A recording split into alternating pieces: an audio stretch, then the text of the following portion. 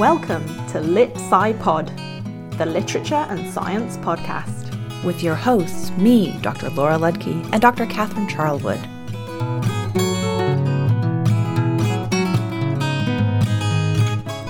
Tell me a story, Catherine. Are you actually serious? Absolutely, tell me a story. I mean, I haven't prepared anything for this part of the episode. You mean the part of this episode, which is our introduction to an episode which focuses on the role of narrative in the relationship between literature and science? I know. It's very uncharacteristic of me. Do you have a story prepared? You certainly sound as though you do. Okay, I'll tell a story. Are you sitting comfortably? As comfortably as a human can. Great, where do you want me to begin? The beginning, the middle, or the end? That's too many options. Somewhere in between, please. Okay, here it goes. Close your eyes. You are a bear cub waking up one morning to your very first spring. I am a bear cub waking up one morning to my very first spring. It's not the sort of story where you repeat after me. Oh, sorry. Okay, so to recap, you're a bear cub and it's spring. Except you don't know what spring is. Your mother beckons to you in her very best way to follow her outside of the den in which you have been passing the winter days, again, you don't know what winter is, and nights since you were first born. You did not know there was a world beyond its curved, earthy walls. I've got a question. Yes? Where have I been going to the toilet all winter? I mean... It's not really that kind of story. But now the question is out there. I mean, it is. And now you can't not think about it. I can't. You don't know the answer. Oh, I do, but I try to keep my stories as on point as possible. But now our listeners are curious. Now our listeners probably just want me to get on with the story. Fine, get on with the story. Okay, so you follow your mother outside the den, and all of a sudden you're flooded by a panoply of sights, sounds, smells, and feelings, even if you don't know what any of those things are. Your mother senses that this new world is overwhelming, and in her very soft mama bear voice, she explains to you that you have 5 senses that will allow you to explore this new world, and that each sense, as you learn to use it, will tell you something about your surroundings and your experience of this world. She also explains that there are changes in the natural world, changes called the seasons, and that each season is full of different experiences. The season you were born in was winter, the season that has just begun is spring. You will grow throughout the summer and begin to prepare for hibernation in the autumn. Taking all of this new information in, you very cautiously begin to use your sense of smell, of touch, of feel, taste, and hearing to learn the signs of spring. Signs of new plants growing and eventually budding and flowering. Signs of other animals emerging from their hibernation, often with newborns, signs of animals migrating back into the area and laying their eggs, signs of warmer weather, signs of longer days, signs of the world waking up. What was the point of that story? I mean, not that there has to be a point, but just I honestly thought you were going to tell me about an amazing archival discovery you've made, or something else related to your research. I mean, there's not really a point to the story. I just wanted to share the first story I heard that got me interested in science and in thinking about the natural world in a scientific way. Empiricism for preschoolers, if you will. And I'm not even done yet. There's a coda. So, at the end of the long summer and a somewhat shorter autumn, your mother says to you, as the nights are drawing in, baby bear, in preparation for the winter that is coming, it is vital that you know during this time that we reduce our metabolic rates by 50 to 60% so that we don't have to leave our dens to look for food, which is growing scarcer by the day. Additionally, our body temperature cools and everything in our body slows down. Our breathing, our heart rate, even our digestive system, you ask? Yes, baby bear, even our digestive system. Ta-da! I like what you did there. Instead of a moral, like with Aesop, you got a fact. But facts are much more palatable, at least to me, when they spring forth from a story, rather than by rote learning or in readiness for some kind of test. I want to bring empiricism back to the simpler term that this philosophy relies on, experience. By imagining yourself in the baby bear's shoes, not that baby bears have shoes, you start to inhabit the experience. But I wonder, what was the first story you remember being told about science? I will always remember the origins of vaccinations, so a key moment in the history of medicine, because it was told to me like a story. I think I would have been in about year 7, the first year of secondary school or high school, and our science teacher started telling us about this man called Edward Jenner and his observations about the deadly disease of smallpox and its resemblance to cowpox in cows. Crucially, milkmaids who had cowpox seemed to be able to resist smallpox. I will also always know the name of the small boy into whose arm Edward Jenner scratched cowpox: James Phipps. I think I was so traumatised by the idea of this violence that his name got etched into my memory, much as the cowpox got etched into his little arm. Anyway, Phipps has a mild reaction to the cowpox, now coursing through his body, thanks to the cowpox pus scratched into his arm, but this then protects him against smallpox. Now, it's an incredible story and a watershed moment for medicine, though not for medical ethics. But the reason I've kept it with me all these years is because it was presented as a story with distinct characters or actors in Jenner and Phipps. I totally also remember this story being told at school, particularly around the time when we were getting our vaccinations for hepatitis B at school, which would have been during the equivalent of your year 7. It was very canny of our teachers to use this story to consider the history of vaccinations, as well as to indicate, well, it could be worse than getting a consensual jab from your local public health nurse. But wasn't there a milkmaid involved in this story as well? You don't think that Edward Jenner actually dirtied his hands with an infected cow? So having now looked this up, it turns out there are 2 other names that people associate with the vaccination story, and yes, I am now calling it that. Sarah Nelms was the milkmaid from whose hands Jenner drew the cowpox pus, and Blossom is the name of the cow who infected Sarah. Aww. Blossom's hide now hangs in the St George's Medical School library, apparently, although I reckon it's in the archives, if I'm honest. I said like a story, but now there's a cow involved. Maybe it's the vaccination pantomime? Are cows a traditional pantomime animal? Yeah. Oh. Okay. I'm really struck by this emphasis on empirical observation, which actually connects both of the stories we've told. What do these stories tell us about science? Or how are we taught about science through story? So good scientists, much like good writers, are attentive observers, and I think that both of our own stories of science stories reveal that those features really appeal to children. I bought one of my godsons, Meredith Hooper's The Pebble in My Pocket, A History of Our Earth, a book which tells the narrative of millions of years of geological development, all by tracing the history of just one pebble, an item that probably all of us have come across. Well, geology is particularly good for narratives, right? Very much so, particularly in the 19th century. Indeed, this whole conversation is making me think of Adeline Buckland's novel Science, Fiction and the Invention of 19th Century Geology. Ah, yes, where part 1 is stories and science, and part 2 is science and stories. Very cunning, that chiasmus. Speaking of the reflexive relationship between stories and science, Buckland's article, Thomas Hardy, Provincial Geology and the Material Imagination, reveals how closely the cliffhanger scene from Thomas Hardy's novel A Pair of Blue Eyes imitates the retrospect from the 6th edition of Gideon Mantell's Wonders of Geology. Do you want to read them side by side? You're Mantell, I'm Hardy. Or you're 1848 and I'm 1873. Okay, but this is not as exciting as you make out. Such is a plain enunciation of the results of our investigation, but I will embody these inductions in a more impressive form, by employing the metaphor of an Arabian writer and imagining some higher intelligence from another sphere to describe the physical mutations of which he may be supposed to have taken cognizance from the period when the forests of Portland were flourishing to the present time. Okay, I'm getting a bit more excited. He's employing a metaphor. He's basically doing my baby bear exercise, but with an Arabian writer. Countless ages ere man was created, he might say, I have visited these regions of the earth and beheld a beautiful country of vast extent, diversified by hill and dale, with its rivulets, streams, and mighty rivers flowing through fertile plains. Oh, I'm going to skip a little ahead here. And after the lapse of many ages, I again visited the earth, and the country with its innumerable dragon forms and its tropical forests. All had disappeared, and an ocean had usurped their place, and its waters teemed with nautili, ammonites, and other cephalopoda, of races now extinct, and innumerable fishes and marine reptiles. And thousands of centuries rolled by, and I returned, and lo, the ocean was gone. And dry land had again appeared, and it was covered with groves and forests, but these were wholly different in character from those of the vanished country of the Iguanodon.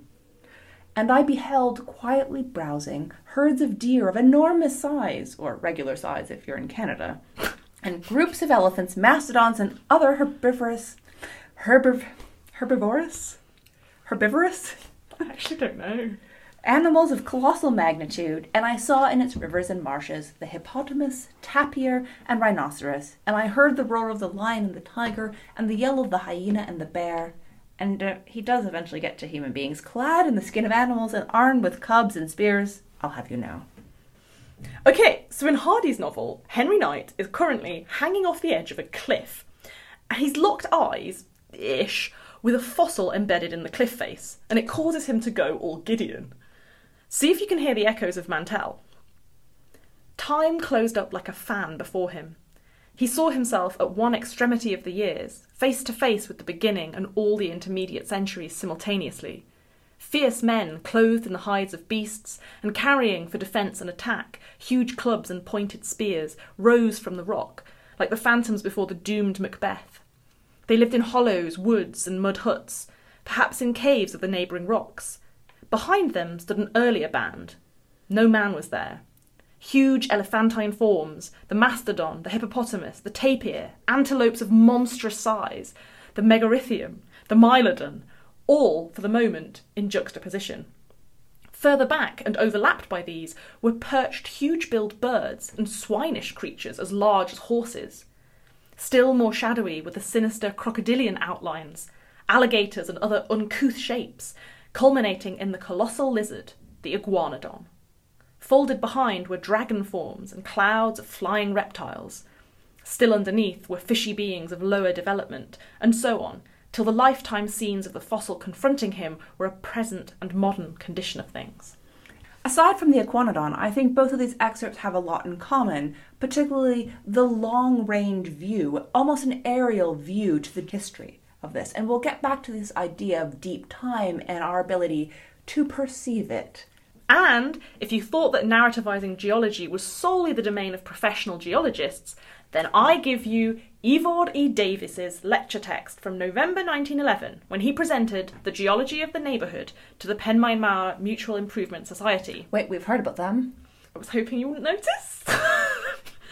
The story of the rocks is the science geology.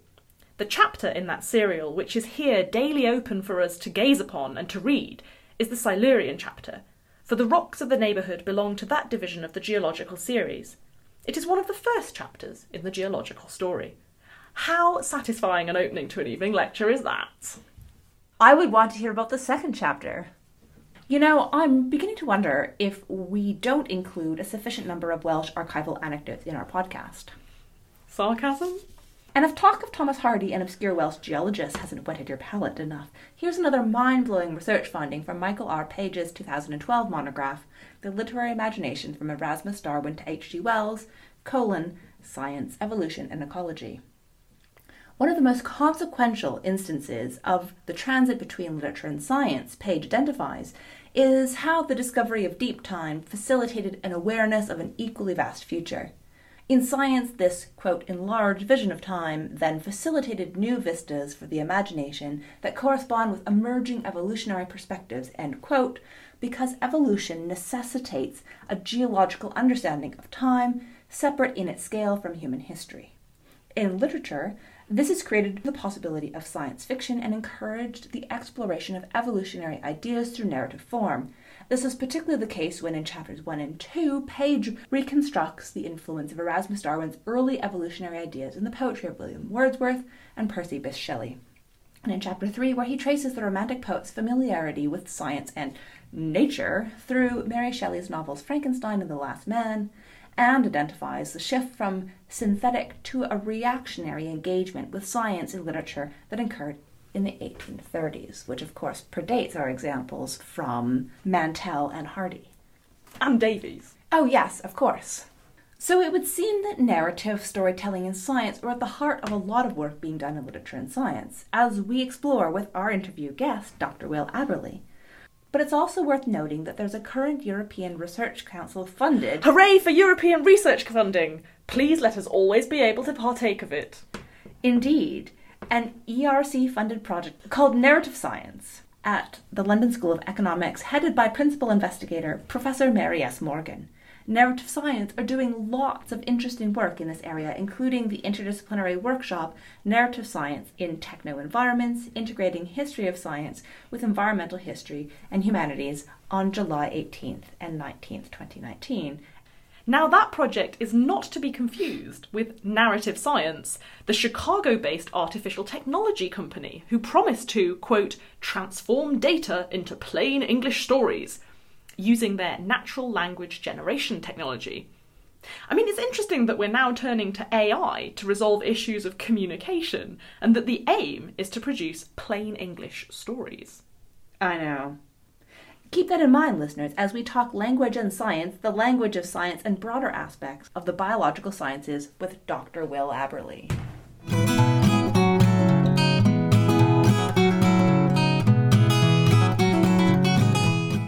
We are delighted to have with us Dr. Will Aberley, a senior lecturer in Victorian literature at the University of Sussex. He specialises in intersections between literature and science, particularly in the 19th and early 20th centuries.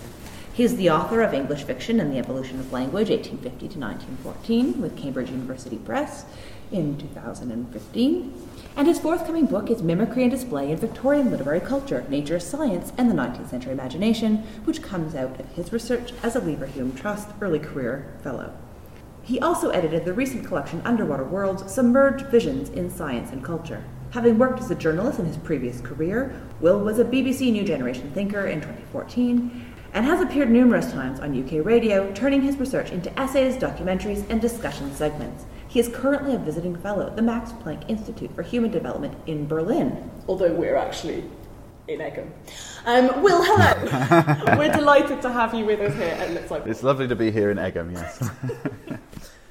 So first of all, what we're going to ask you to do is to complete the B33 challenge. Can you summarise your research for us broadly, then in 3 points, and finally in 3 words? Okay, so broadly, first of all. So I said, okay, because I've done a number of different projects, but I guess they all come together around the overlap or opposition between science and the humanities, and particularly science and literature, and they all explore in different ways the way in which personal subjectivity gets mixed up, or people try to exclude it from scientific knowledge.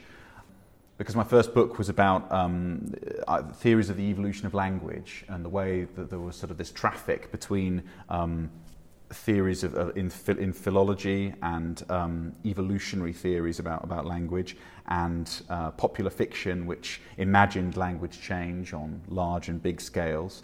And then my postdoc project, which is for my forthcoming book, was all about the ways in which the organic world could be constituted by signs and interpretations, in which non-human agents could be interpreters and could be bearers of signs. You know, so how thinking about the biology semiotically became this big thing in 19th century science, and it had these big cultural reverberations and intellectual reverberations that we're still kind of coming to terms with now. And then my current projects are about the history of nature writing in Britain, and about the emotions of scientists and naturalists in the 19th century. And again, I'm interested there in sort of in subjectivity, as I mentioned, and also responses to the environment and the way in which the environment can become semiotic.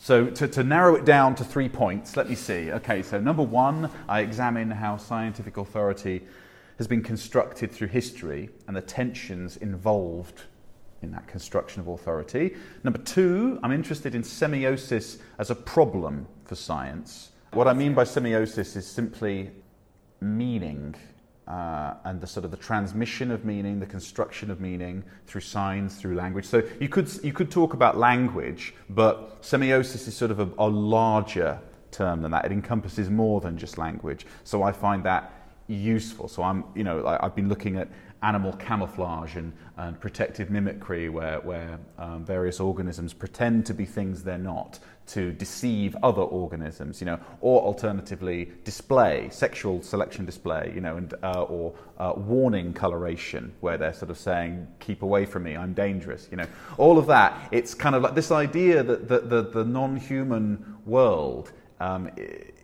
makes meanings, and that those meanings could have real material effects, I find really interesting. Historically, science has always had a problem with language and with rhetoric, and has wanted to kind of get past it and see, no, the truth is separate from this stuff. So, but science exists within language. Science, exactly. But I think that scientific culture a lot of the time tries to kind of to hide from that fact and pretend that it's this is an annoying sort of distraction that we have to pierce through somehow and then get to the reality on the other side. So, as I say, I'm interested in semiosis as a problem for science, which conflicts with the goal of producing certain objective knowledge and of reducing nature to fixed laws. Because as anybody who's studied language or meaning in the humanities will know, signs and meaning are anything but stable, anything but certain. Meaning is always in play, and it's always very slippery. And number three, my research is often concerned with the modern separation of materialist scientific knowledge from moral values and the anxieties that this separation creates. A lot of the people that I look at are sort of complaining about how modern science impoverishes the truth, making it just about facts and about things that you can prove, with absolute certainty. And in order to get that level of precision, you have to kind of leave morality out of the equation ultimately. And I find that quite an interesting thing, how we put science on a pedestal so much in our culture, and it's sort of it's so unquestionable. But on the other hand, it can't really tell us what to do. It can't tell us what's right or what we should do. So I find that a really interesting problem. So the 3 words. 3 words, right? Okay, so here we go. Authority, semiosis, morality. That is quite the... They seem like really huge abstract concepts, and ones that people might not obviously associate with literary studies. But of course, that's often the case, is that within literary studies are all these larger questions about the natural world and literature. Yes, I mean, I think that I've always been interested in the history of ideas, really. And the history of ideas is something that sort of, it's a bit out of fashion now. It's sort of, a lot of people sort of say, well, you can't really talk about ideas as these abstract things in history. It's all about discourse. It's all about sort of material conditions and institutions and the discourse that they create. And I can see the point of that critique, but I still have a soft spot for this idea of ideas, the idea of ideas. So yeah, that's what really sort of fascinates me, really, the big ideas, and how literature is a certain vehicle for exploring them and for problematizing them. So first of all, can you tell us how you got into the field of literature and science, or at what point you realised you were in that field? So what was that pathway for you? So back in 2008, I was working in a commercial local radio station in Essex, and I had this vague idea that I wanted to do a PhD. And ever since I'd been an undergraduate in university, I'd read H.G. Wells's novel, The Island of Dr. Moreau, and there's one passage in it where the narrator witnesses these beast people, because the novel, if you haven't read it, is about these experiments that are done on these animals to sort of try and turn them into humans, try and create humans out of other organic material, if you like. And then it all goes wrong, and these beings sort of degenerate back into their animal forms. And there was this passage in it that just really stuck with me, where the narrator is describing this degeneration process, and he describes how these animal people, the beast folk as he calls them, lose the capacity for language. And he says, imagine words once clear-cut and precise, sort of losing their clear outline, losing their definition, and just melting into lumps of sound. And I just found that so interesting. I think because of the sort of the way in which it sort of It shows how language is this very abstract thing, but it's also something that's purely material, it's bodily, and a lot of the time animals have been represented as not having language, as being dumb and just being bodies that don't have souls, that don't have this abstract life. So when research in recent years has been done, which has suggested that they do, use signs to an extent, that meaning does feature in their social activity with each other, that really kind of complicates things and is quite mind-bending for us because we're so used to thinking that way. So I think it just touches on all these ideas that I was really interested in, and I could never let go of that passage in that novel. And I think kind of on the basis of that, I had this idea for doing my PhD, which was about theories of the evolution of language in the 19th century and how that history intersected with popular fiction. And I got more and more interested in sort of literature and science and found out more about it through that. So that led me on to the next project, which was also featuring sort of ideas about signs and meaning in biology, but that was focusing on camouflage and animal mimicry. Our previous guests have been inspired in their research by physics or technology. Would it be fair to say that it is primarily the biological sciences which have motivated the bulk of your research? And if so, why do you think that's the case? Why are they so fruitful for the field of literature and science? And I know your more recent work has begun touching on things like geology and other natural studies, but what in particular about not hard sciences? Well, I mean, rocks can be hard, but especially when they hit you. Yeah. I'll duck. But what in particular about the biological sciences makes them so fruitful for literature and science research?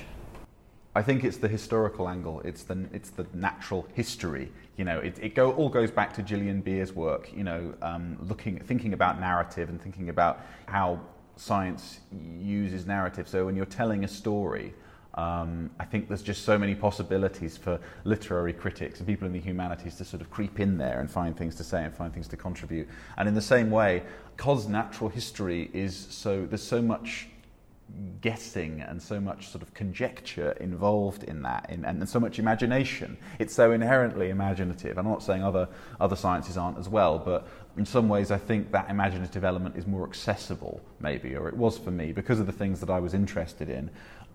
For me, I mean, I'm just really interested in, obviously coming from a literary humanities background, in, as I said, meaning and ideas and discourse and things like that, and I want to kind of show how life as a material thing can't be separated from that, and I think we have this very artificial distinction where and it's not helped obviously by the two cultures and the way that sort of the universities have developed, where they have their fiefdoms, and we think of the humanities and we think of the hard sciences, so therefore it must be that you have culture and you have nature, and they're two separate things, and so many scholars have completely demolished that idea and shown how the two can't be separated.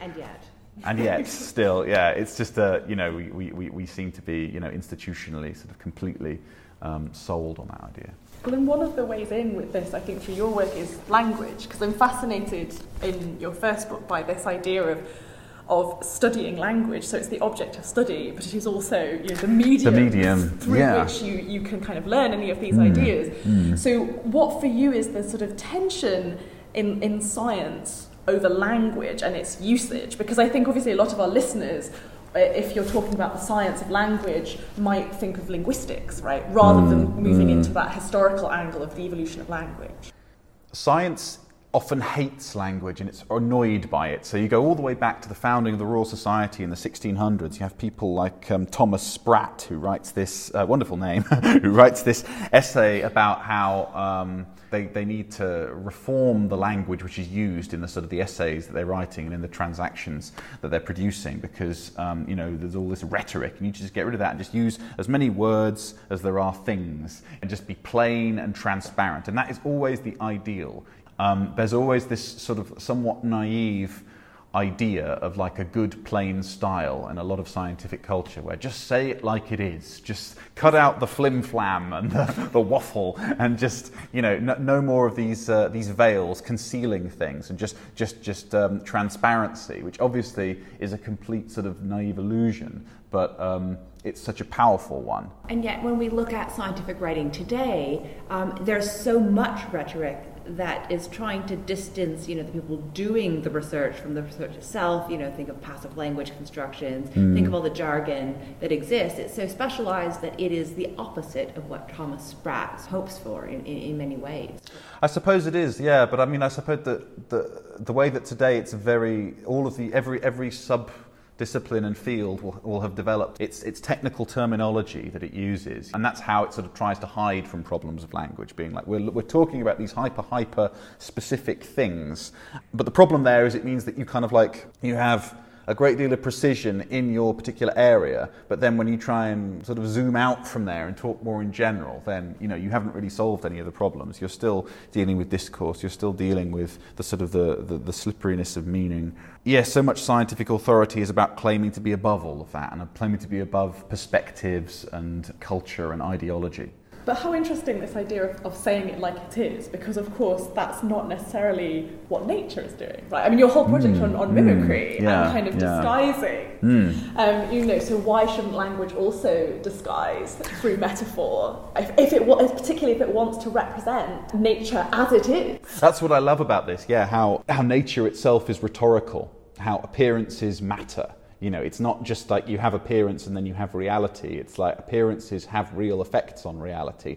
There's this artist who produced a series of fascinating photographs of birds. Basically, it's their decaying bodies that are sort of on beaches that he found and photographed. And as their bodies decay, you see all of the plastic human products, which they've obviously ingested, which was concealed, but now you can see through it because they're sort of like the flesh has worn away, and they're all really brightly coloured. So obviously these birds are seeing these things in the sea and going down and eating them, and ultimately it's killing them. So that's it's an unintended consequence of human activity where we haven't considered how these non-human life forms are perceivers and interpreters like we are. So it's not just a case of, our impact on the environment being a material one. It's also a sort of a semiotic one. It also changes the sort of the semiosphere, in inverted commas, the network of signs which every living being exists in. There was this German-Estonian biologist and wonderful crazy theorist in the early 20th century called Jakob von Uexküll, who came up with these arguments about how every organism, basically, we have to understand its subjective experience of the world, because that has a real impact on not only itself but its relations with everything else. So the example he uses is the tick, which lives on the blood of other creatures. Now even the tick, you can make this model of communication, sort of inputs and outputs and senders and receivers, to understand how the tick is a message sender and receiver and interpreter. It's always been this interesting sort of niche subject in biology, which a lot of other biologists, I think, have been sort of a bit disturbed by, and like a road they don't want to go down. And I think Richard Dawkins in the 70s, he published some essays sort of talking about animal signals. And there's always this idea of, no, let's talk about signals rather than signs, because if we call them signals, then we can control them a bit more and make them a bit more fixed and ignore all of these problems of the slipperiness of meaning and the sort of the arbitrariness of it. And one of the interesting things about the 20th century is that there are a number of authors trying to explore these problems alongside scientists. T.H. White, who writes The Once and Future King, he has, the boy Arthur trying to imagine, Merlin makes him imagine what it's like to be a bird, so that before he can be the bird, he has to imagine every aspect of his existence, and then he can transform into it. Mm-hmm. But he can't do that until he has worked out what every feather will do.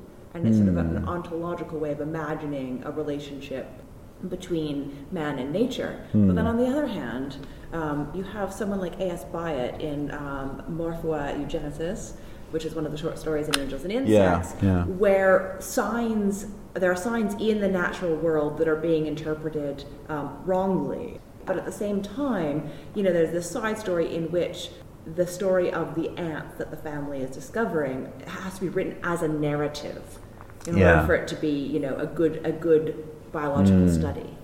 Yeah, and there are moments in that story where you have the romantic love interest who is associated with all these butterflies and is sort of is surrounded by them, and it's quite obvious there's this sort of sexual selection kind of theme coming out. You know, it's interesting how this is cropped up as a theme in neo-Victorian fiction. So in John Fowles's The French Lieutenant's Woman, where he talks about cryptic coloration, which is actually an anachronism because people didn't start using the phrase cryptic coloration until the 20th century, but never mind. But he's talking about Victorians, and it's sort of like a very eminent Victorian's view of Victorians, saying how they are putting on a display, pretending to be things they're not, and that they didn't even question it, that this was sort of an instinctive thing.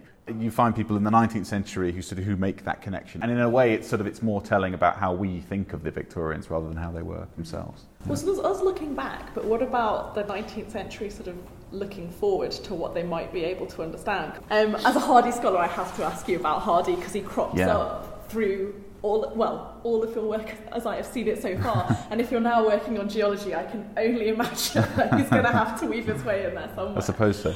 You were saying earlier about how much of science not relies on but requires the imagination or invites the imagination in. And I think that's something that maybe we don't see or we don't accept as much in our current scientific culture.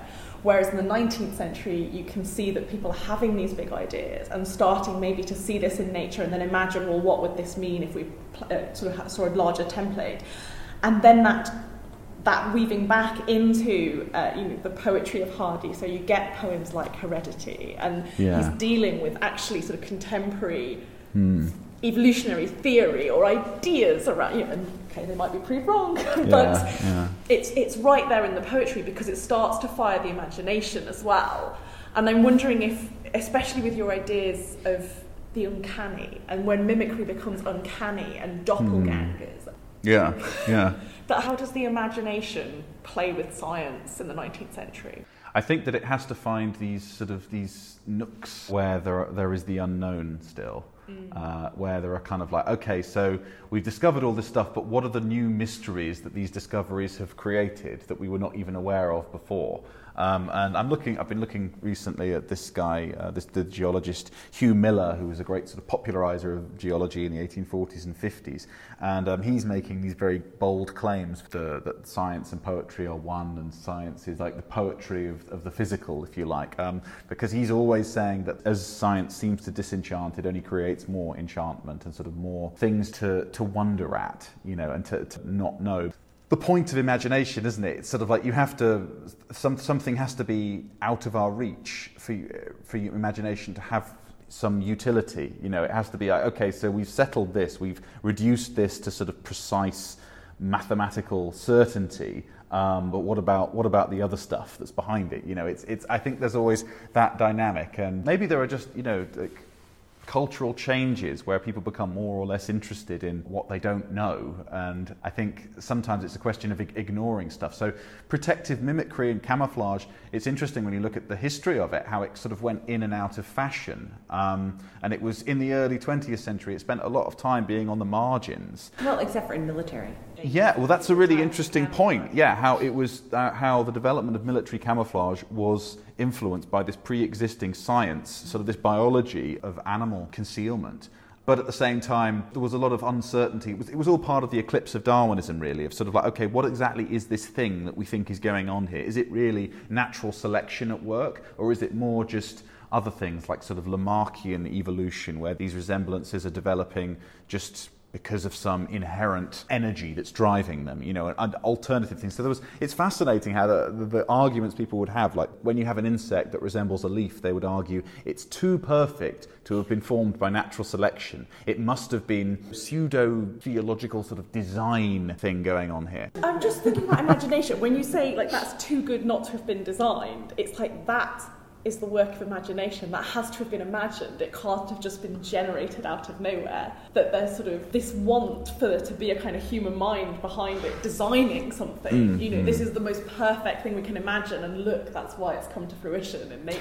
I think this is sort of part of the semiosis thing that I'm interested in, because I mean, like the sort of the modern evolutionary synthesis that the selfish gene, is embedded in, and so much of sort of scientific naturalism revolves around the pointlessness of existence and the lack of purpose. And I think particularly people in the humanities have often loved Lamarckian evolution, and they've loved sort of like this idea of sort of nature having a purposive sort of mimesis behind it, because it's got that sort of, it feeds into this natural theological idea of a sort of a designer and of a purpose in things, and of, you know, how obviously we work with texts, we work with language, so we love the idea that that's at the centre of everything, that's the one real thing, don't we? What if it wasn't? What if it was just a sort of epiphenomenon? We need to grapple with the sort of post-humanism that a lot of science is engaging with.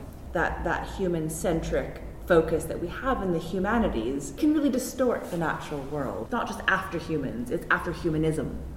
Yeah, and I think that you can take that post-humanist attitude in two different directions. You can say, okay, so we imagine humans as being sort of like the sole agents on the earth, but really we can find all of these sort of mechanistic processes behind what we think of as being agential action. Or you can turn things around and you can say, look at, you know, like these non-human life forms which we think of in mechanistic terms, which actually have a lot of the things that we think are exclusively human, that are engaged in sort of interpreting. And I think that kind of, you can look at the world as a big machine, or you can look at it as all of these interpreters and meaning makers, and it's sort of, neither of them is really ultimately right or wrong. It's different ideologies, if you like, isn't it? It's different choices that we're making about how we want to imagine it. I think, you know, the image of the machine is an interesting one, because for a long time a machine was the most complex thing people could imagine.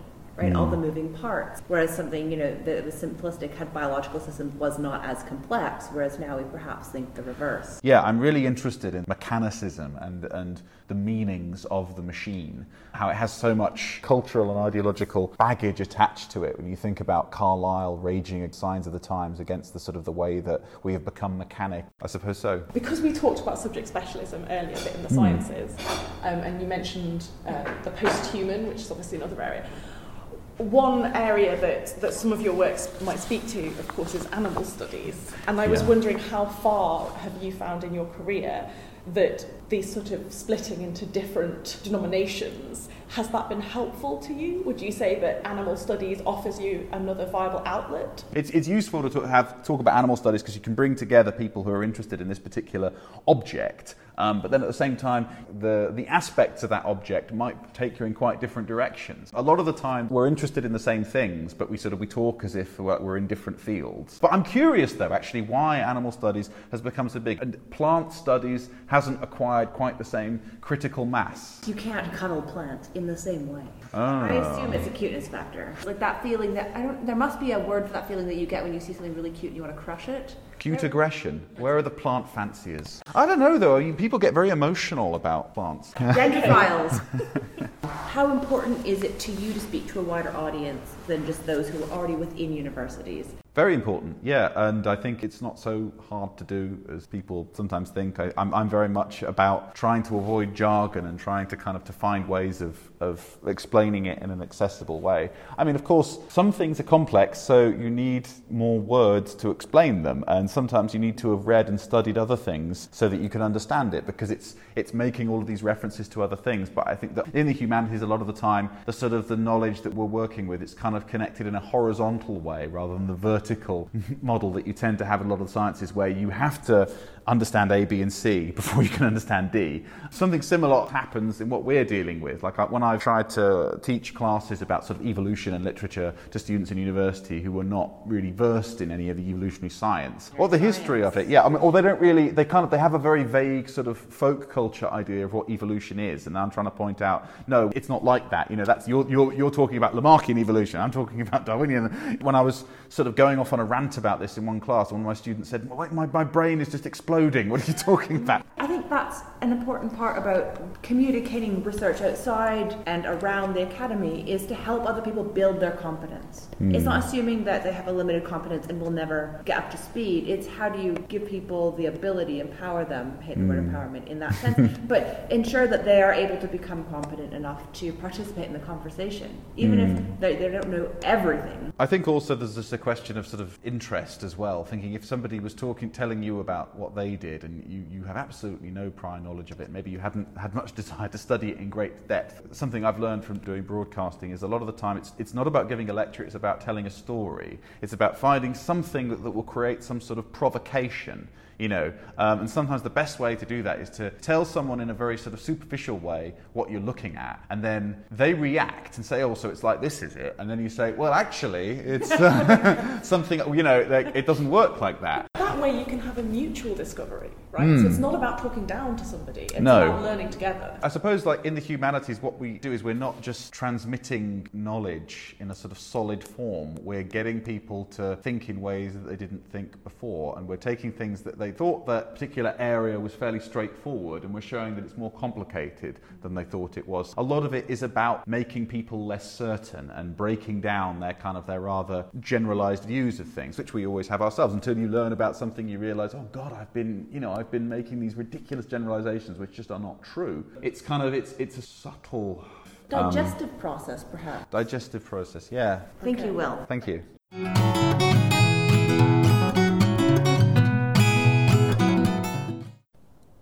So this is an extract from an article by Grant Allen in the Cornhill magazine in 1887 called Strictly Incog, and it's explaining to the general reader how protective mimicry and organic camouflage work.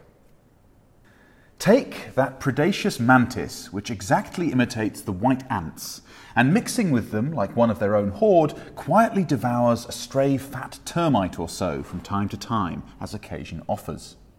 Here we must suppose that the ancestral mantis happened to be somewhat paler and smaller than most of its fellow tribesmen, and so at times managed unobserved to mingle with the white ants, especially in the shade or under a dusky sky, much to the advantage of its own appetite.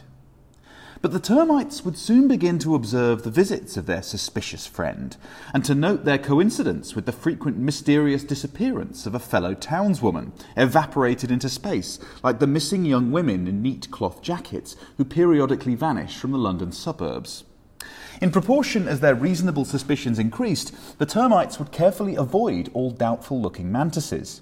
But, at the same time, they would only succeed in making the mantises which survived their inquisition grow more and more closely to resemble the termite pattern in all particulars.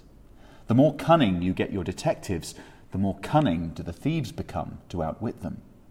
Nothing could more beautifully prove the noble superiority of the human intellect than the fact that while our grouse are russet brown to suit the bracken and heather, and our caterpillars green to suit the lettuce and cabbage leaves, our British soldier should be wisely coated in brilliant scarlet to form an effective mark for the rifles of an enemy.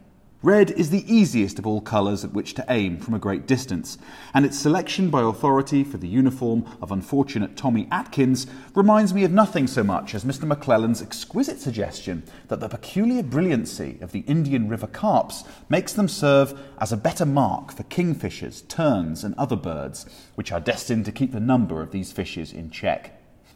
The idea of Providence and the house guards conspiring to render any creature an easier target for the attack of enemies is worthy of the decadent school of natural history, and cannot for a moment be dispassionately considered by a judicious critic.